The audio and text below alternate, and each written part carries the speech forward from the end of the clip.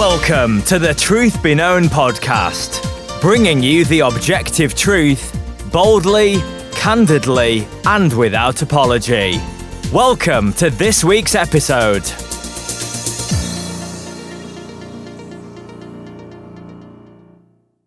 Welcome back to another episode of the Truth Be Known podcast. I'm Nathaniel Jolly. And I'm Ep.172. Well, guys, it's good to have you back with us. Eki, it's good to see you again. Recording before the next week. I mean, we're recording today on what is today? Friday. So today's a Friday for the following week. So even though it's late in the week, it's actually early because we're recording for next week. Yeah, we're ahead of the game here. Well, the topic is a meaningful topic today, and let's jump in.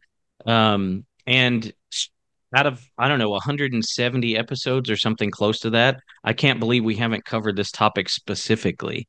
We've talked about it a lot in various other episodes, and that's, can women be preachers? We've both talked about it. We've written stuff about it. We've been public about it, but we haven't done a podcast episode on it. And so there's tons of things out there on this. In fact, I think we did talk about this in some detail in the feminism episode. So if you haven't heard that, I'd encourage you to go back and listen to it. I can't remember the title, but it was something pretty provocative, but it has feminism in the title. So you can go back and look for that. So, by the way, I just want to say Nathaniel's the one that comes up with the titles. I will say, if you look at our earlier episodes, I have become far more conscious of titles going on. But I have to admit, I'm not terribly creative, and so it just is what it is. I remember. I think it's called Feminism, the Devil's Handmaiden. That's what it's called. That was subtle. Yeah, very subtle. Well, there's no mistaking what we believe about feminism. So, or at least, yeah. So let's get into this. It is a big issue today. Can women be pastors? If they can be pastors, does it look exactly like male pastors? If they can't be pastors, why? What can they do in the church? I mean, this is a dividing line and a source of great frustration, even in some entire organizations. I mean, think about the Southern Baptist Convention. Yes. Which is not a denomination. It is a collective of churches, a partnership of churches, but it makes up the largest, kind of quote unquote denomination. And traditionally conservative. Yeah, and traditionally conservative. But this thing is like eating them alive because you've got, several of the more worldly churches in the convention who are doing everything they can to try to make it okay for women to teach and exercise authority in the church. And, they're getting around it by saying, okay, well, she doesn't have the title of pastor. We're calling her executive, or we're calling her the program director, or whatever nonsense it is. But she's functioning in the role of pastor. And so, And so that's the question. Can women be pastors? All right. Well, let me just ask you. Can a woman be an elder or a pastor or a bishop or overseer? Those are all the same office. No. And I think when you look through the entire scriptures, both Old Testament and New Testament, though the church wasn't established until Acts chapter 2, I think we see a very consistent pattern with how God arranges his people, in that the leaders, the shepherds, those who are to oversee God's people, were expected to be strong men of faith.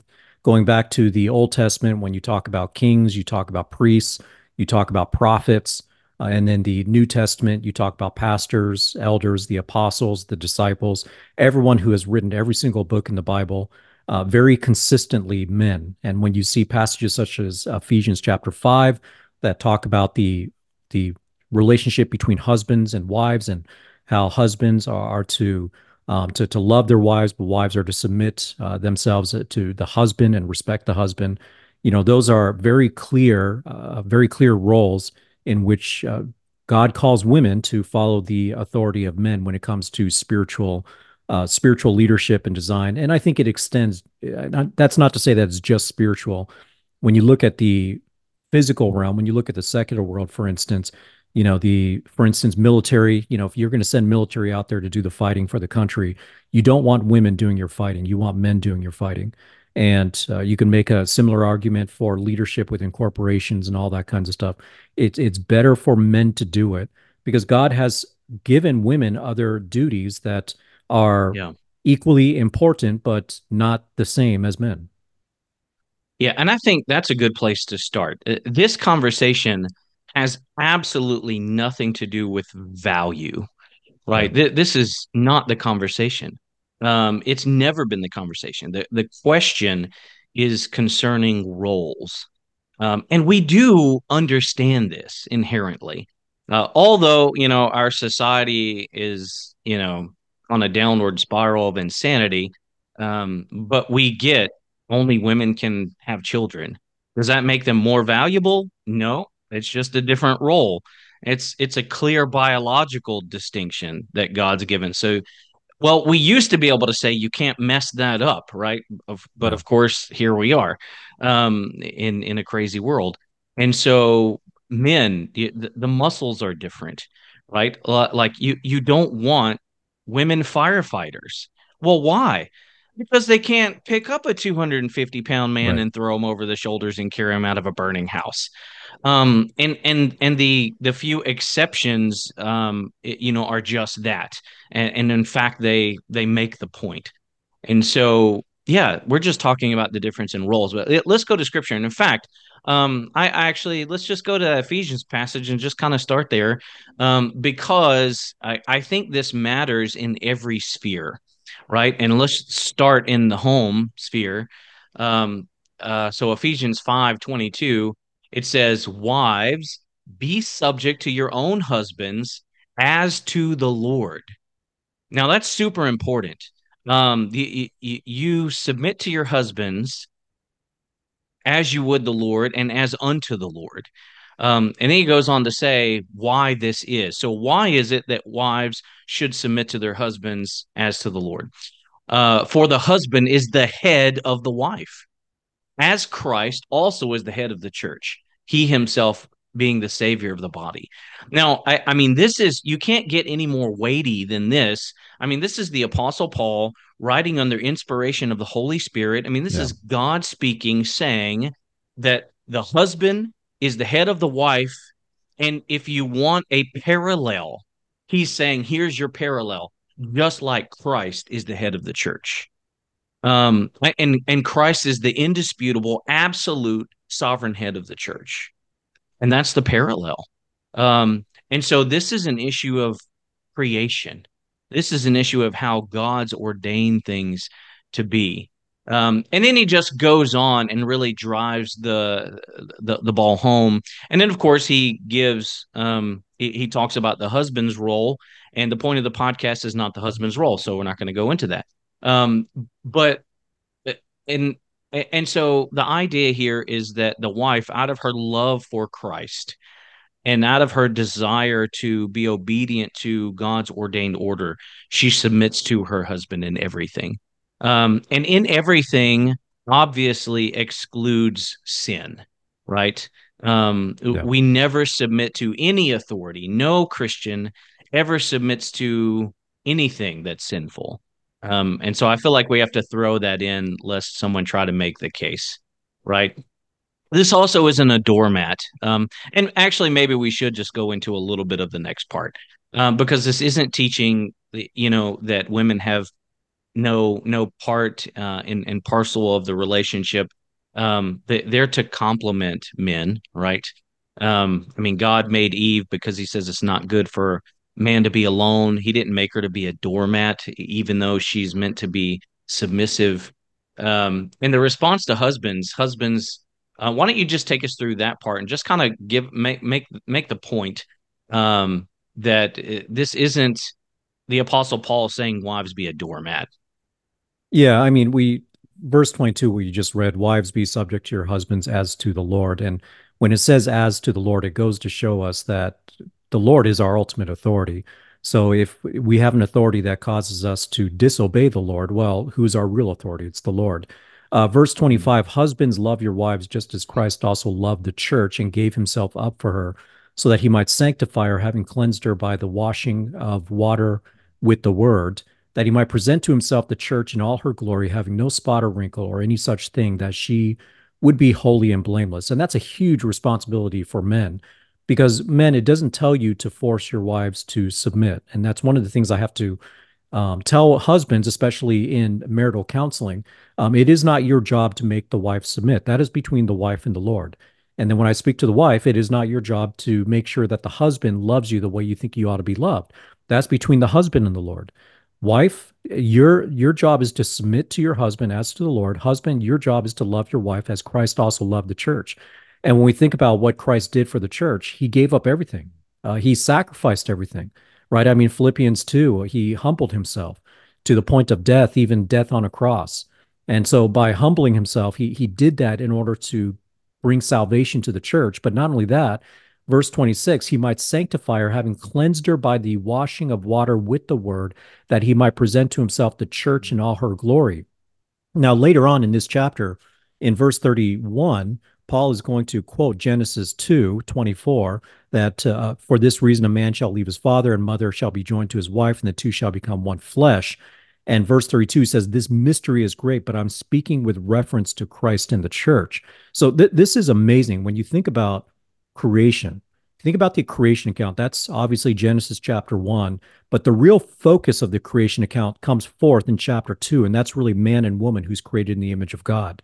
And we see Yeah. from chapter 2, God instituted marriage, talking about how man shall be joined to his wife, they shall become one flesh. But what's amazing is that from the very beginning, this was always intended as an analogy that would point forth to the relationship between Christ and the church.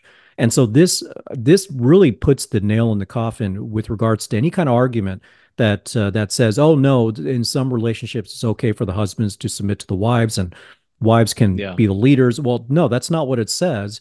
And Paul, when he makes this illustration that Christ is the head of the church, it's to show us that, well, within the church, are we saying that Christ follows the body? Are we saying the body dictates to Christ the way the church Yeah. should be? No, we follow Christ, and in the same way, wives are to follow their Yeah. husbands. Now, it's not to say that husbands are Christ, but it's making an analogy that your submission Yeah. to your husband should be as to the Lord, because the Lord is the one that has placed him in authority Yeah. over you. But yeah, for husbands, your job is not to force that submission. It's not Yeah. to assert that authority. Your job is to love your wife as Christ also loved the church, with the goal that you are sanctifying her. You are helping to wash her with the word, and Yeah. you're helping bring her to a point of spiritual maturity that, as part of the body of Christ, she can be presented to Christ being holy and blameless. So oftentimes I think this discussion kind of degrades into toddler-like format where people are like, well, what about him? What about her? Right. Well, the problem is you have a command from the Lord, and that's your responsibility regardless of what the other person does. And so, yeah, the wife is to submit utterly and totally to her husband, Right. outside of doing anything sinful. And yes, that's hard, and I think it's worth saying that, right? We're not suggesting that this comes naturally or easily, but it is godly. And so if you're a woman listening, and you're a wife, the point for you is to reflect the nature of Christ. And the way you do that in your marriage is to submit to him as unto the Lord. And so because of sin, this is going to be hard, right? We get Yeah. that. But it is godly. So we're talking about creation. Let's kind of jump over now to First Timothy and kind of deal with the issue of women's roles in the church. And maybe we'll title this podcast "Women's Roles in the Church" or something. I don't know. But you go to First Timothy, and let me actually just start in chapter 2, verse 9. So if you want to know what God expects a woman in the realm of the church, because that's the context here. So this is one of the pastoral epistles. He's giving Timothy instructions for himself, by extension for elders, pastors in the church. And then to speaking to what things are supposed to look like in the church, right? So that's kind of the context here. So everything you read in the pastoral epistles generally has that context in mind. So verse 9, he says, likewise, I want women to adorn themselves with proper clothing, with modesty and self-restraint, not with braided hair or gold or pearls or costly clothing. Look, the point here is modesty, not whether you wear gold or braid your hair. And I think the presupposition is that you know what's considered modest in your Yeah. society. Right. Um, Verse 10, but rather by means of good works, as is proper for women professing godliness. I mean, I think this is important because what Paul's saying is here is that women shouldn't be known for what they're wearing. That shouldn't be what draws attention to anyone. It should actually be by their good works. So, not even what you're saying, right? But what you're doing is what's proper for professing godliness. And then he goes on further and just kind of dives into that. He says a woman must learn in all quietness, in all submission. Now, remember, this is the context of the church. But I do not allow a woman to teach or exercise authority over a man, but to remain quiet. And I just kind of want to stop right there for a minute and then we'll move on. I mean, this is abundantly clear. I don't think anyone misunderstands this passage. I think either you don't know it exists or you just ignore it because it's pretty clear. And you can't go to the original language and make it say anything else either. It's super clear there too. It's this is one of those very helpful verses. Yeah, I mean, in the context of the church, I do not allow a woman to teach or exercise authority over a man, but to remain quiet. If that's all we had, it would be enough, right? Yeah, absolutely. And I've seen feminists twist this passage to say that verse 12 is not talking about women in general, but it's talking about a very specific woman who was in that church, who was creating some sort of problems or drama or whatever. The problem is the context doesn't support that. And Yeah, you have to read that into the passage. Someone had sent me an article one time that explains to me this alternate viewpoint.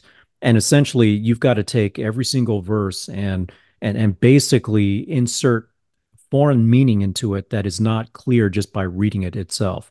And so, yeah, this is clear. I do not allow a woman to teach or exercise authority. Now, it doesn't just stop there. It doesn't just say I do not allow a woman to teach or exercise authority.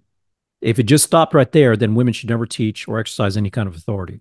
But it says, I do not allow a woman to teach or exercise authority over a man specifically. All right. So this is yeah, where we get into the women can teach women. They should disciple other women on how to be godly women, godly wives, godly mothers, and they can instruct children. So there's a point where when a boy becomes a young man, at that point, the woman should not be exercising authority over that boy. But while that boy is still a boy or a young child or whatever, that's fine. I have no problems with women working with our young kids. But when they get yeah, to, I would say, junior high age, at that point, they really should be just taught by men. yeah, yeah, absolutely. And I think that's important because some I think there are also a lot of women who they love the Lord, they love Scripture, and maybe they don't realize how much they've been influenced by feminism. It's a I don't think there's a single woman who lives in our country who has not been impacted by feminism. I don't think that's possible because it is so ingrained in our culture. It's in everything. It's in books, it's in movies, it's in stories, it's in audio, it's in every format. It's in advertisement, it's in, just everything. And so you get to this, and it kind of creates a frustration, I think, for some people. But you have to realize that the reason it does is because here you have God's holy expectation confronting something that's been ingrained in you since you've been born in Yeah. some ways. And then I think some women have gotten more caught up into the lies of feminism than others, but we recognize there's going to be that battle there. And I think the wrong heart looks at this and says, well, then what can women do? Right. That's not the right heart. The right heart attitude is, oh, this is what God expects to me, and I want to please my Lord. And so this is Right. what I'm going to do. Hmm. That's the right heart mentality. And here's interesting. We talk about people twisting the scriptures. Yeah, absolutely. The context doesn't speak at all to individuals. And actually, just to kind of combat that even further, if you go before this, the whole thing is generalization in the church. So unless there was a particular name, you could not, in good faith, make an argument that this was about a single woman or even a group of women in the church. And Paul's about to destroy that idea in the very next verse, which Right. is interesting that they even make that case. So, why is it that women cannot teach men in the church or exercise authority over them? Verse 13, Paul says, for it was Adam who was first formed, and then Eve. And it was not Adam who was deceived, but the woman being deceived fell into trespass. So I mean, it's almost like God knew this would be twisted, and he's making a rock solid case. So Paul is removing this out of his own day and age. He's saying it has nothing to do with what's happening in the church at the moment. It has Yeah. nothing to do with specific people. This is all because of what God did at the very beginning of all of time, of all of creation. It's because God made Adam first. And so there is an inherent headship that Paul is pointing to here. And so don't be deceived when people say, well, he was dealing with something localized, because Paul removes it from his own time period. Yeah. Right. The reason women can't teach and exercise authority over men in the church is because God made Adam first. That's your reason. And so you have to undo the created order to make any kind of argument for this being a localized thing. Um, Yeah. Speak to that. The argument of culture, which is another common argument that you're talking about now, is the idea that, well, in that day and age, women were not educated, and so culturally men had to be the ones to take on that role, and that's why this commandment is here. It's really having to do with culture. The problem is exactly that. Verse 13, Paul does not reference culture. He references creation, at which point, when you're talking about the first man and the first woman, there is no cultural influence there. That's the first man and the first woman. They're in the garden, and God has given him his commands. Any culture that you want to talk about at that point has to do with what God has exactly told them. And going on to verse 14 says, it was not Adam who was deceived, but the woman being deceived fell into transgression. Well, what does that mean? Well, I believe what that means is that Eve was deceived by the serpent into thinking that what she was doing was the right thing. Adam always knew that this was not God's command. And so when he took the bite of the apple, his failure at that point was not being deceived into thinking this was the right thing. His failure at that point was not exercising the headship over Eve and stopping her from eating the apple, or putting his foot down right there, saying, no, we will not step forth any further from this. But rather, he went ahead and willingly sinned against God. So this is not to say that Eve and Adam. This is not talking about how Eve, she carries the bigger burden, or Adam carries the bigger burden. This is to say that there was failure on both sides, but Eve's failure was deception. Adam's failure was just a lack of obedience to the Lord in that moment. And so in the church today, what we want from both sides is we want the woman being submissive to the man and the commands, and we want the husband exercising spiritual leadership and authority. And this verse is also not saying that women are incapable of being discerning, because there are some very discerning women out there as long as they stick to the word of God. But here's the Yeah. reality. And I think we see this in nature. Women tend to be much more relational than men, and it lends them to being much better caretakers in the home over their children. Mhm. And I also know that in the house, my wife does a far, far, far better job of taking care of the house than I do. My standards are very simple, right? She's the one that's got the eye for design. She's the one that notices little areas that are dirty that to me are fine. So she's going to take much better care of the house. She's very detailed in that. But you pointed out something else, and I want to circle back to it. There is also this kind of pushback from a lot of women that say, "Oh, well, if women can't teach, well, then basically you're just saying that they're not good for anything except just sitting down, shutting up, and not doing anything." Well, that's insulting to the Holy Spirit. And what do I mean by that? Because 1 Corinthians 12 reveals all kinds of gifts that the Holy Spirit provides to the Yeah. body of Christ. All right. So to imply that women are of no value because they can't teach men is actually an insult to the church, because the church is a lot more than just teaching. The and Paul makes that clear. Look, read through 1 Corinthians 12 and all the different gifts that are there, and how we are to regard everyone and their giftedness as being valuable to the church, because that's exactly what it is. If you have a church full of teachers, well, you've got no one listening, right? If you've got no one willing to pick up and clean up areas of the church, then you're going to have a church that's absolutely filthy, right? If you have no one willing to serve, then no one's going to get served when they need to be helped. When you have no one who prays, well, now you've got no one going before the throne of God when people need intercession. Yeah. So there's a lot of there's a lot of roles within the church. There's a lot of ways that we can bless one another. The restriction here is merely that women are not to teach or exercise authority over men, but that is one small part of the overall church. Yeah. And again, I think that comes down back to a heart issue. If that's the response, then let's just be honest. You're in rebellion against God. You don't like what God has said in his word, and you need to repent of that. Yeah. Um, because our heart attitude ought to always be, this is what's in the text of scripture. I want to honor my Lord and bring him glory.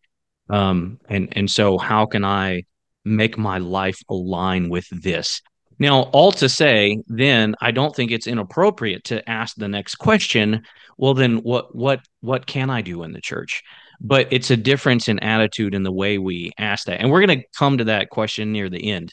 But I want to bring out something else here too, because there's some truth in this. And I think in verse 14, it's interesting. The Holy Spirit never puts these things in scripture mistakenly.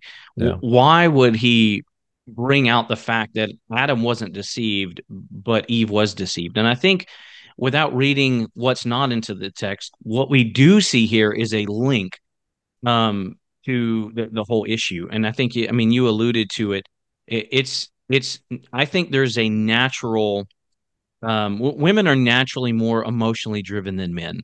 And I Yes. think that is a God-given good thing, and Yes. because it's meant to foster a sense of care and nurturing that comes with being, the one of the species that mother, right? And so it's a good thing, but we also know that we live in a fallen world, and so with every strength that God has given, there's temptation to sin. And so I think the emotionalism, um, generally speaking, just makes women more susceptible to deception. I mean, look at all the women preachers. Every single one of them are false teachers. Um, every single one of them. And if they weren't false teachers, they wouldn't be women preachers because they would obey the Yeah. scripture. It's not to say that there aren't men who are false teachers. So I think what we see is some of the temptations of sin because of the way God has made us. Adam knew what he was doing was wrong. He just Yep. straight up defied the living God. Right. Um, and I think that's generally true um, for men. Oftentimes, when men are sinning, they know they're sinning. It's not because they're deceived. Now we know false teachers is a different category of things. The scripture says they're deceived and they're deceiving and being deceived. And so we got to kind of know the whole of scripture. So I think these are just, but God's bringing it in here to say, right? There's other reasons. And so yeah, and then verse 15. But she will be saved through the bearing of children if they continue in faith and love and sanctification with self-restraint. And the emphasis here is on the second phrase, not the first. Yeah. um, Yeah. I think I would say the first phrase is an acknowledgement of the general role of women. He's Yeah. just taken everything back to creation He's saying that Adam was made first, therefore he is the head. He has an inherent authority. Adam represents all of maleness, man. Um, Eve was created secondly for a different purpose. She was the one who was deceived, not Adam. So we have that. What is the further role of the women? Well, she's the one who was given the right to bear children. Yep. And the expectation then is that she fulfills her role generally and that she continues in faith and love and sanctification with self restraint.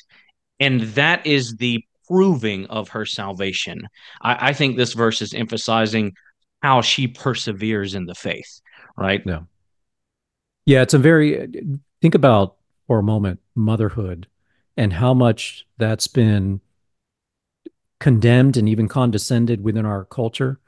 So in today's culture, women are encouraged to be single, to put off childbearing, or to not have children at all. In fact, a lot of people on the left are really encouraging just not having children at all, which is silly if you think about it. But in the process here, motherhood gets belittled.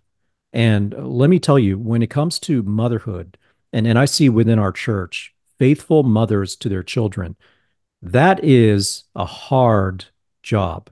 That is an all-consuming job.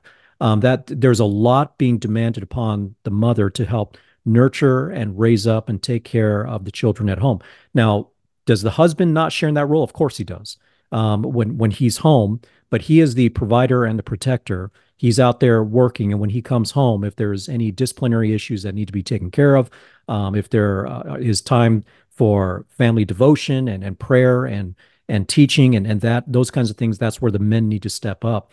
But it is a hard job for women to take care of the home as well as to take care of the children. And I know within the church too, we've got mothers with young children, and they don't have the luxury all the time of being able to sit through an entire church service, especially if they've got really small ones. Some small ones don't do well in the nursery, so they have to step out and take care of their children. And you know what? That's Mhm. fine. Then the responsibility falls upon the husband to make sure that the wife is sanctified by the teaching of the word, or she can go back and watch recordings of the message at a later time. But the role of women in the household with children is so crucial. Yeah. And I think what we see today with the younger generations and some of the failure of the younger generations, it's not only growing up in a single parent household, which is more often the case today, but it's also growing up in a single parent household where the woman is trying to live her own career, trying to live out her own life. And so breeding just all kinds of wrong values into their children. So the women bear a tremendous responsibility. And I do remember a story where John MacArthur was talking to a woman. She was up there in age, and she was talking to John about how she regretted not doing more for the Lord in her life. And Mm. John, knowing something about this woman, saying, "Wait a second, how many kids do you have?" And she had several kids, and he went through Mhm. them one by one. What's this one doing? Oh, this one's a missionary here. What's this one doing? Oh, this one's now an elder at this church. This one went through each one of them, each of them living good, godly, responsible lives. And after he went through the list, he said to her, he said, "Sister, you have done your work and you have done your work well. There is nothing to be ashamed Yeah. of because you have actually fulfilled the duty that's been given to you. And it is an incredibly important duty that men, for us as men, we can't function without women being able to do their jobs in raising up children the right way in the home." Yeah. And I think this is how Satan has duped women in our country, right? I mean, really in the world, feminism is a worldwide movement. And the reason it's a worldwide movement and it's satanic is because it flips what's important on its head. Yeah. It minimizes the God ordained role because, Satan well knows if women fulfill their roles, they'll be far more godly people. And instead, the temptation is to fill the role of a man, and so you lose that godly mother. Um and it's very deceptive, right? And I think women need to remember how vital, just like you're saying, it is to be a mother. I mean, you could go through church history. I mean, we're wrapping up the the reformers, and then a couple contemporaries. Next week we're finishing up Dr. Martin Lloyd-Jones, and but you know what? Charles Spurgeon had a godly mother. Timothy, I mean, we're Yeah. reading in Timothy, right? Paul says, I mean, he tells Timothy to hold on to the faith which was taught him by his mother and grandmother, Yeah. right? And so if women want to have a greater impact in the church, well, younger women, if you want to have a greater impact in the church, start having children. If God's been gracious to do that for you, I think generally speaking, if you're a young woman, you need to get married, have kids, and raise them in such a way that your boys and your girls will glorify God and be Yeah. obedient. Yeah. I mean, you shape societies. John Calvin Yes. had a mother. I mean, everyone, right? But if you go through and look at the men God's used, listen to John MacArthur, R.C. Sproul, Dr. Martin Lloyd-Jones, right? And there are some exceptions, obviously, but motherhood is a far, far greater thing than women striving to try to become something God didn't create them to become. Teachers in the church. And so, yeah, it's just interesting how deceptive Satan has. Satan has basically come into the heart of woman and said, you know what? How do I convince her to give up that which would make the most impact in Yeah. society? And they've fallen for it largely, right? So I think it's good to know that. Let me move on then. So we've kind of talked about that. That scripture is clear. We don't even need any other scripture. But if you go down to chapter 3 in First Timothy, then you get the qualifications of an elder, and we're just going to stop at the first one. In verse 2, it says, "An overseer then must be above reproach." Now remember, elder, overseer, bishop, pastor, all the same office, Yeah. must be above reproach. Here we go. The husband of one wife. There, that one right there. Right. Now, the Greek is better rendered a one woman man. And the idea is that an elder has to be a man who, in his marriage, is wholly and solely committed to his wife. There's no infidelity. There's no lack of care or love. He's provider. He's protector. That's the idea here. Well, a woman cannot be a one woman man, right? Right. Uh, Hmm. and so here's just another place. Um, we have it again in Titus, in Titus chapter 1, in verse 6. He says, namely, if any man is beyond reproach, the husband of one wife. There you go again. So you have it in two places. So three places, Paul just makes it abundantly clear that women can't be elders. Yeah. Um, and so the reality is, if you're in a church where there's a woman pastor, you don't have a church and you don't have a pastor. You have a woman who is in open rebellion against the living God. And you should flee that church.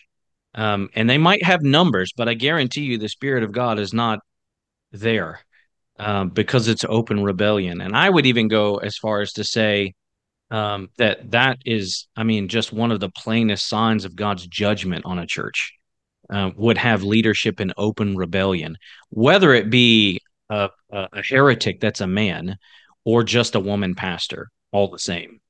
Thoughts on that? Yeah, I think my mind goes back to the Southern Baptist Convention and one of the recent issues with Rick Warren, right? I mean, Rick Warren is an example of he is a male pastor, but one who has bowed down to culture.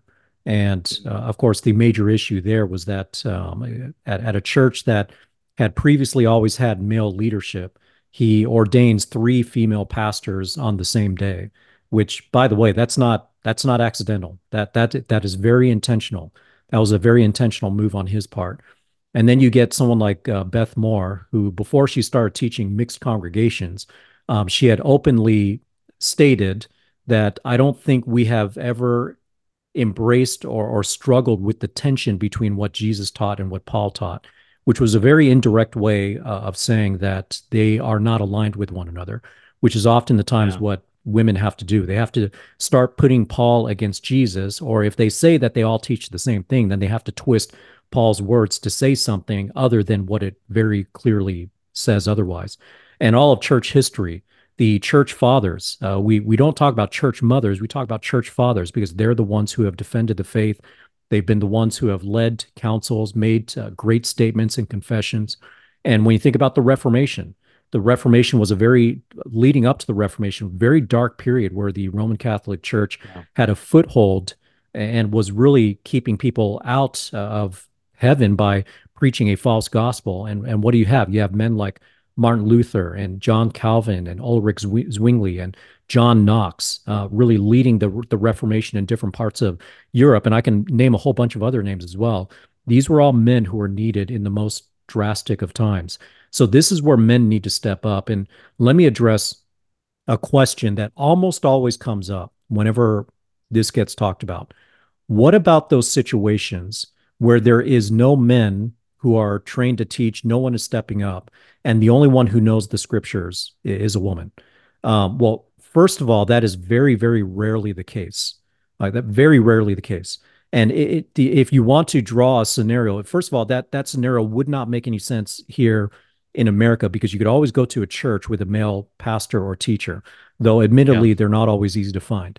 But if you were like, let's say you were in the middle of Africa, and let's say it was a woman who's out there serving as a missionary, and she's caught in a situation where there's no churches anywhere nearby, and none of the men are trained. She's the only one that knows the scriptures. And I might say that would be one situation that's a very exceptional situation, but I would say that her focus needs to be to train up a man so that he can take control.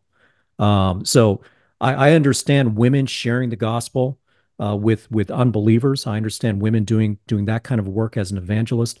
But if you're talking about establishing a church, that woman, if she's the only one that knows the scriptures, her first focus needs to be to train up a man to take over that role, or to get that man to a place where he can be trained by a man in order to take over that role. And it should be very temporary. But instead, what I often see is that is often used as an excuse for women to just continue continue to teach and exercise authority Mhm. over men without giving any regard to raising up men. We have to, in our church, emphasize the need to raise up strong and godly men, because it is strong and godly men who lead the church. It is strong and godly men who protect the church. It is strong and godly men who protect against the attacks of the evil one.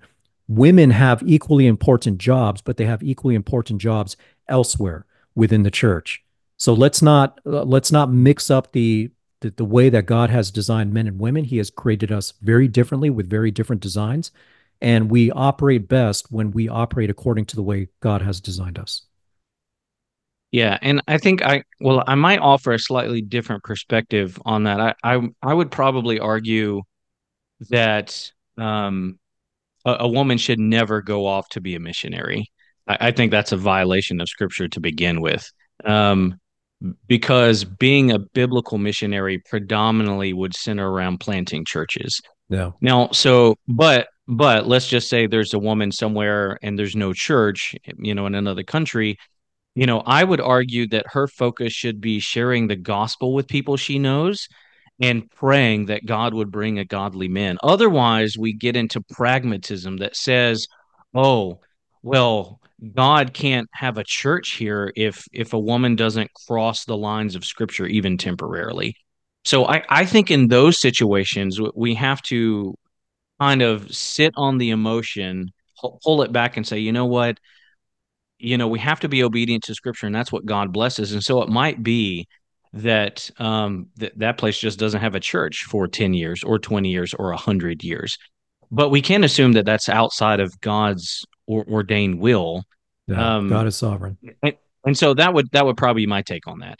I think, and you're right in America. So this is our, and I think you can never go to exceptions to try to overrule scripture. I mean, this is Yeah. what feminists try to do all the time, right? The reality is, no matter who it is, and I know guys will come up with women who we deem to be faithful in the past. Let me just tell you, it does not matter if they were disobedient to scripture, they were disobedient.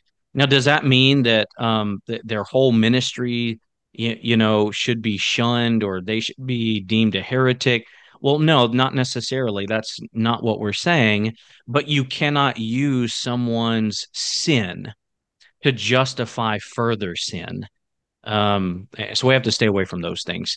So it might be that the ministry is just sharing the gospel and trusting God Yeah. to raise up biblical men, right?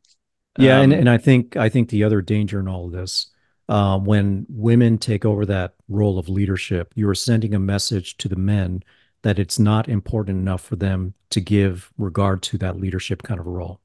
That the spiritual realm can be left to the women, while the men can just go off and do what they want to do, which is backwards and upside down, because yeah, men need to be the leaders and the protectors spiritually. When you give up that role, you've opened yourself wide open to the attacks of Satan.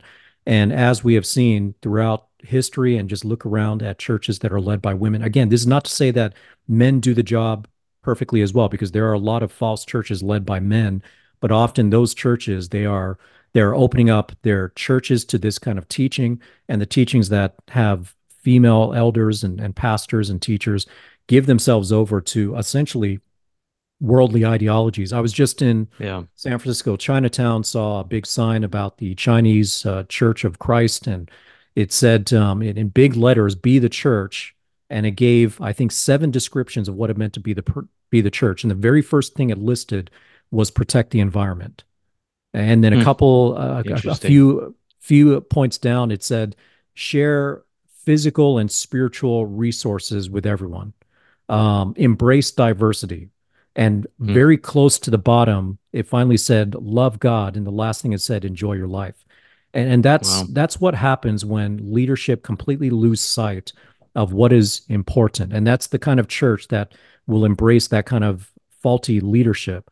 But Yeah, when we lose sight of what the Bible says, when we start to give into emotionalism, when we start to give into trying to be pragmatic and pleasing to the world, then we give ourselves over to no longer being distinguishable from the world. yeah, yeah. And we just can't give into pragmatism. And I mean, I think, and we have these churches all over, right? Who we've got one here. It's only like 2 hours from us, Lighthouse Family Worship Center, Pastors Barry and Kathy Gott. It's right on their website, pastors, plural. Well, I'm sorry, you don't have a church. And and it doesn't matter what they're doing. It doesn't matter how nice, of people they are. They're in Yeah. open defiance against the word of God. And so if you're in a church like that, leave. You need to find a church that's not, you're never going to find a perfect church, but you need to find a church that's at least striving to be faithful to God's word. And so what do women do if they're in a church that has male leadership, but it's not good leadership, or there's just not enough men standing up? Well, what you don't do, because sometimes it's easier to answer the question, what can I not do? What you can't do is defy God. Yeah. What you can't Yeah. do is say, Lord, I know you said this, but you need me to defy you so that this church can be what it needs to be. That is never something that can happen. And so what can women do in that situation? Well, there's tons of things you can do. Eliminate the easy things. What you can't do is assume leadership in the church, but maybe you can encourage your husband in godly ways to exercise the gifts that he has if he's gifted in those areas. There are ways you can support the leadership to help them grow. It may be that I'm just thinking of some of the wealthy women that funded Jesus's ministry. Yeah. Maybe, you find good conferences that you can offer to help send your pastors to so that they can grow and learn and become the leaders that they need to be. Maybe you help stock your church's bookstore with good, solid books that will help the men grow. I mean, there are subtle ways that you can influence in a right way the spiritual environment in a church that is a submissive, godly role for a woman to do. Find those things.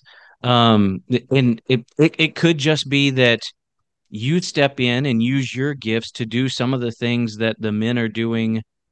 If they're making coffee and setting up all the food stuff because the women aren't doing that. I mean, just throwing out some examples.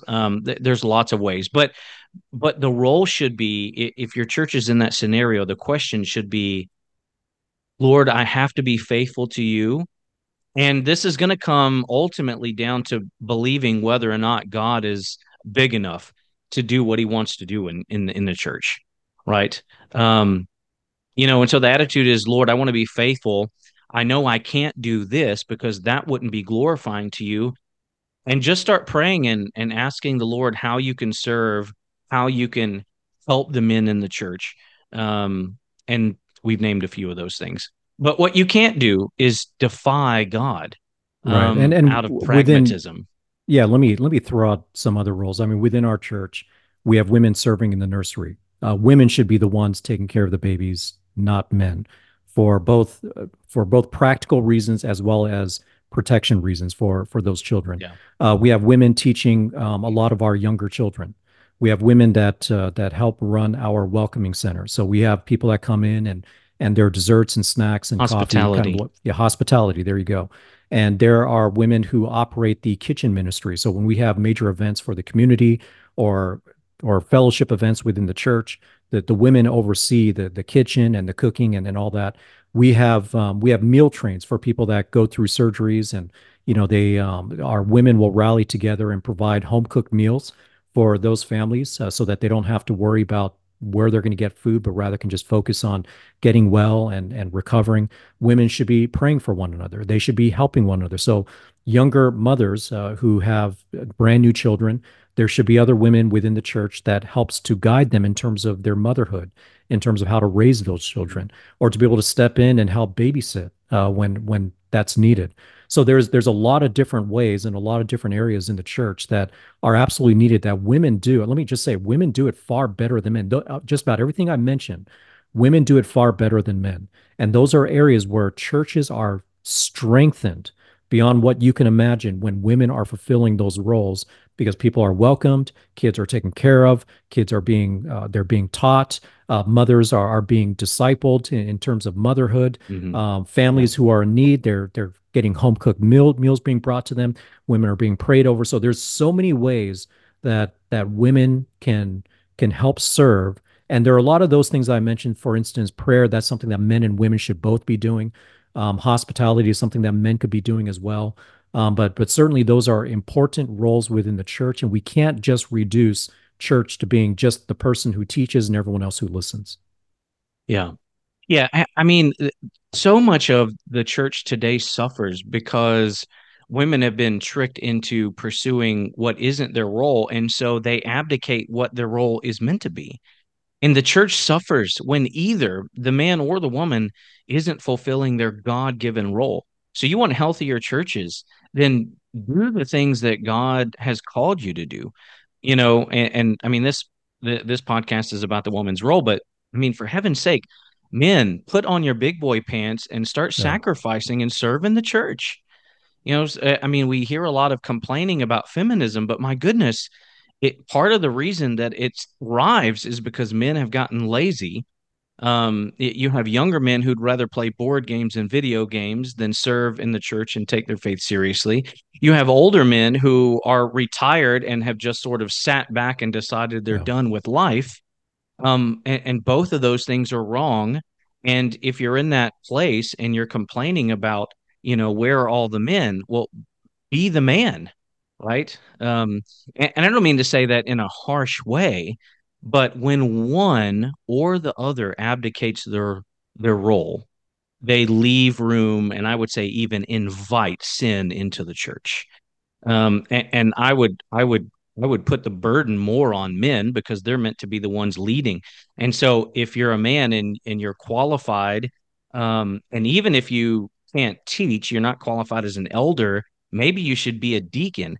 And if you can't be a deacon, you should just be serving, Yeah. right? And at the very least, every man is called to, as it were, be the priest in his own home. You should be facilitating godliness and spiritual education in your own home. So, but So we've said that, but let me jump to what women can do, and we'll kind of wrap it up on this. My little tangent there. We need both people doing what they should be doing, and actually, I kind of want to give a shout out to one of the ladies in our church just because she does this extraordinarily well. Renee Keithley. I've been in the church. We have a lot of wonderful women who do. I mean, they just serve and they do all kind of things, but she particularly shines in this area. She's got a keen eye for decorating, and so she does, decorating for like our fellowship meals and helps arrange with all the other ladies. But I would say that's a good example of someone who's using their God-given, abilities and doesn't move outside of roles. And so I know she listens to the podcast, so thank you, Renee, for being a good example there. Well, let's jump to Titus 2, brother, because we've talked a lot about a lot of what women can't do in terms of ministry. This is where women should be going in Scripture. You know what you can't do. Paul's made that really easy. This is what you should be doing, and it gets ignored, or I think also kind of misunderstood. And it'd be interesting to see how close our views are on the application of this. We don't mind having different views and application at Truth Be Known Ministries because we're mature adult Christian men. So, but I think we're probably pretty close here. Titus 2. Again, this is Paul, and in this section, Paul's giving instructions to older and younger people in the church, and he's basically saying these groups of people should be focusing on these kinds of things in the church. Let me just read from verse 1. He says, "But as for you, speak the things which are proper for sound doctrine." So this is instruction to the elders, to Timothy, or sorry, to Titus. Then he says, "Older men are to be temperate, dignified, sensible, sound in faith, in love, and perseverance." So it's almost like if you're an older man, you should actually have all the same qualifications as a deacon, right? All the character qualifications of an elder. But then he goes on to 3. Older women likewise are to be reverent in their behavior. I think that's a big one today. What does it mean to be reverent? I don't just mean not just in your home or in the church, but in your life. Are you reverent on your social media? Are you reverent, wherever you are? Not malicious gossips. And he's putting this here because he realizes this is a temptation common to women. Yeah. Not enslaved to much wine. I mean, there are entire movements today of wine drinking young mothers, right? Posting all their, basically intoxicated filled days on TikTok. But then he goes on to say those are the character issues, teaching what is good so that they may instruct the younger women in sensibility. Excuse me. So so here we have a focus. So women can't do these other things. They can't be teach or exercise authority over men. But now Paul's going to say, primarily, your focus should be on instructing the younger women in sensibility. Well, what does that mean? To love their husbands, to love their children, to be sensible, pure, workers at home, kind, being subject to their own husbands, so that the word of God will not be slandered. There is a ton of things for women to do here. Yeah. I would argue that the primary teaching role that women have, generally speaking, across the board, because these are tied to character things, and Paul's already tied them to creation, would be centered around teaching less mature women how to love their husbands and children. Yep. I would say that is the primary focus of a woman's ministry. And I would also say that if women did that well in the church, we would see far greater fruit in the church as their children grew up and became godly men who would lead and godly young women who would get married and perpetuate the cycle, as it were. Yeah, agreed completely. This is what we've talked about: women teaching women, discipling women, teaching children, and really teaching other women in terms of just how to be a godly woman, how to be a godly mother, how to be a godly wife. And this, by the way, does not preclude a woman's need for theology, a woman's need for studying the Bible. No, the more she understands scripture, the better she can do this kind of work. You have mentioned some of the women of history. Charles Spurgeon had a wife, Susanna Spurgeon, who is doctrinally very deep. If you read some of her stuff, Yeah. Jonathan Edwards' wife, I think Sarah Edwards, I want to say her name is, very doctrinally deep. Elizabeth Elliot, another great example. When you read her stuff, she's clearly a woman who understands the word and submits herself to the word. So this does not mean that studying the word is not part of your duty. No, this is actually why you need to study the word, because as you grow in your understanding of the word, you're going to be able to grow in terms of your ministry to other women, to children, and also Yeah. growing in your own self in terms of being a godly woman, a godly wife, a godly mother. All these things start with a right view of God and understanding his will and purpose in the scriptures. Yeah, and you're absolutely right. You actually cannot do this. You can't fulfill this ministry if you are not theologically sound as a woman. Mhm. How do you, and by the way, I think we should add, I take this to mean older women, not necessarily to just mean the older in age, but the mature, Yes, right? The agreed. mature Agreed. woman.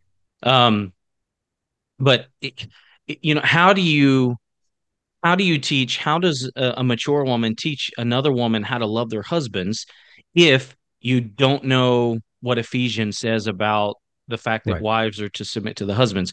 Even Right. greater, you can't teach another woman to love their husband well if you don't understand the comparison between Christ and the church Yep. and marriage. And so you actually need to be very theologically sound yourself in order to do this well. And so a woman who is truly feeling Titus 2 ministry is not seeking to teach men or to get around how to teach men in the church as a public ministry or whatever, but truly striving to know deep theology so that they can teach other women how to fulfill these roles, how to love their children.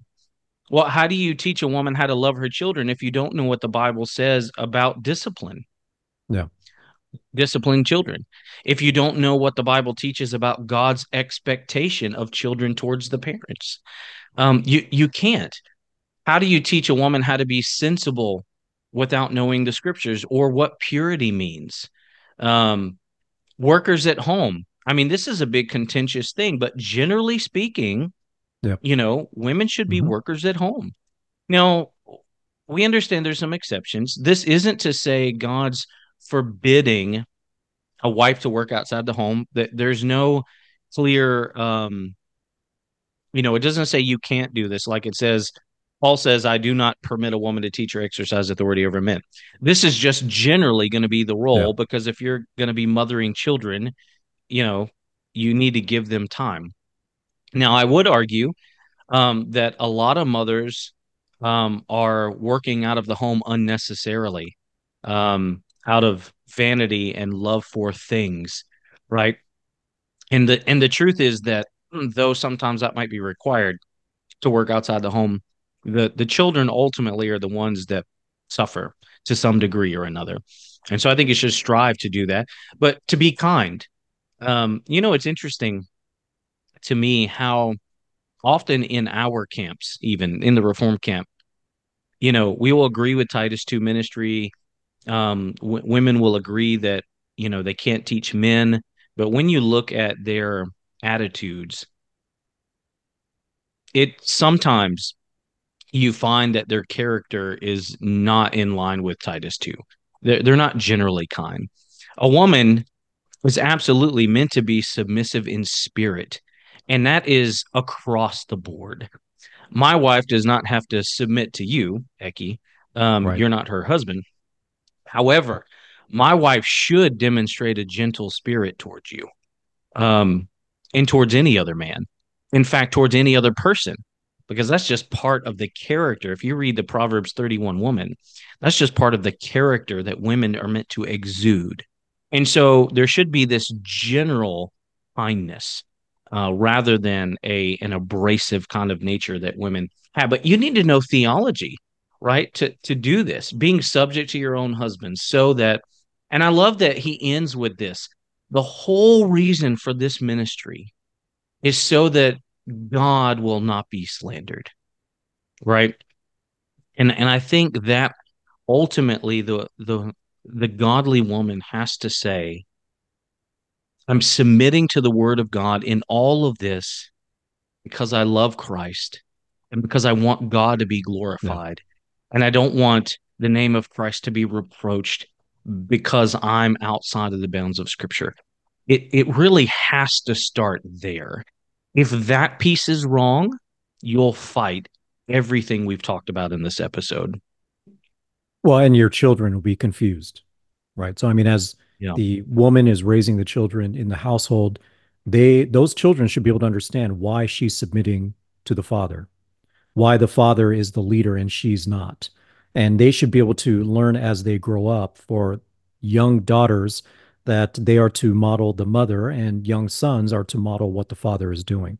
So that again just ties back to theology and understanding the differences in God's design, which a lot of people get wrong because they either don't believe the scriptures, they don't read the scriptures, or they don't understand the scriptures. One of those three things. So all this requires an understanding of God's word if you're going to be sure that the word of God is not dishonored or slandered. Yeah, absolutely. Um, yeah, let me go to First Peter. I think it's First Peter 3. Yep. Um, did we read this earlier? We did not. Yeah. So so we're talking about so Peter here is talking about wives and husbands. Let me just read the first couple chapters because I know women get their, the hairs on the back of their neck raised when any guy says you should be generally submissive in spirit to everyone, including, not just your husband, but it is just scripture. So you're not arguing with me if you don't like it, you're fighting God. Peter says in chapter 3, he says, in the same way, you wives, be subject to your own husbands. By the way, it's interesting. Another apostle is teaching the same thing, so that even if any of them are disobedient to the word, they may be won without a word by the conduct of their wives. So, an emphasis here is on the wife's godly conduct as they observe your pure conduct with fear. Your adornment must not be merely external, braiding the hair, wearing gold jewelry, or putting on garments, but let it be the hidden person of the heart, with the incorruptible quality of a lowly and quiet spirit, which is precious in the sight of God. This is just the general character of a godly woman. Yes, it is, and it's consistent throughout Scripture. Godly women, and even the example that comes up later in verse 6 is about Sarah and Abraham, which goes all the way back to the book of Genesis. So this has always been what has been expected, and this is not to say that men are that this is for women and men can be boisterous and rude and all that. Men are also told to be respectful in their speech as well as Yeah, kind. Act like men, be strong, but let everything you do be yeah, done in love. That's First Corinthians chapter 16, verse 13 and 14. So this is consistent throughout Scripture. You'll see this in the people of God, the men of God, the women of God, and pointing out very specific exceptions, such as Deborah in Judges, doesn't change what the rest of Scripture says, right? yeah. And by the way, the fact that Deborah was a judge wasn't a good thing. No, no. So it wasn't the example you really want to be pointing to. So yeah. So just give us some kind of wrap us up, give us some last thoughts, kind of thinking broadly about women preachers and then rather what they can do and the general character. What would be some Yeah, you know takeaways? what? This just comes back to believing what the Bible says and not allowing the worldly influences to change your thinking. Ephesians tells us that the schemes of the devil are what we need to be protected against. That's the whole reason why we need to grow according to the word of God. So recognize that the devil is attacking the church from multiple different directions. And one of the ways that he does it goes right back to what he said in Genesis chapter 3. Has God really said? He said that to Mm, Eve to lead her into deception, and he continues to do that today, both to men and to women, by trying to conduct their lives in a manner that goes against what the Word of God says. So this goes back to the Word of God. Obey the Word of God, believe the Word of God, trust the Word of God, follow in the example that has been given to us. And you will find that there is more than plenty for each of us to do within the church. But let's not mix up our roles. Let's not have women doing the roles that men are supposed to be doing, and let's not have men doing the roles that women are supposed to be doing.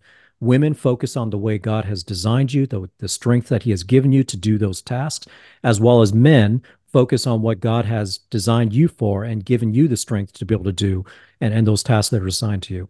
When we do that, God is glorified, everything works well, and the church is most strengthened against the world around us, and we will best shine the light of Christ all around us and provide an example to a dying world that needs to know Christ. Amen. Well, guys, I hope that this has been helpful to you. Feel free to share the podcast around. If you aren't familiar, we have a YouTube channel. We're on Apple Podcast. I think we're on every platform. So we would love for you guys to share it around. Subscribe to our YouTube channel. And by the way, if you have recommendations for topics, if you would like to hear us cover something, would love for you to send us an email.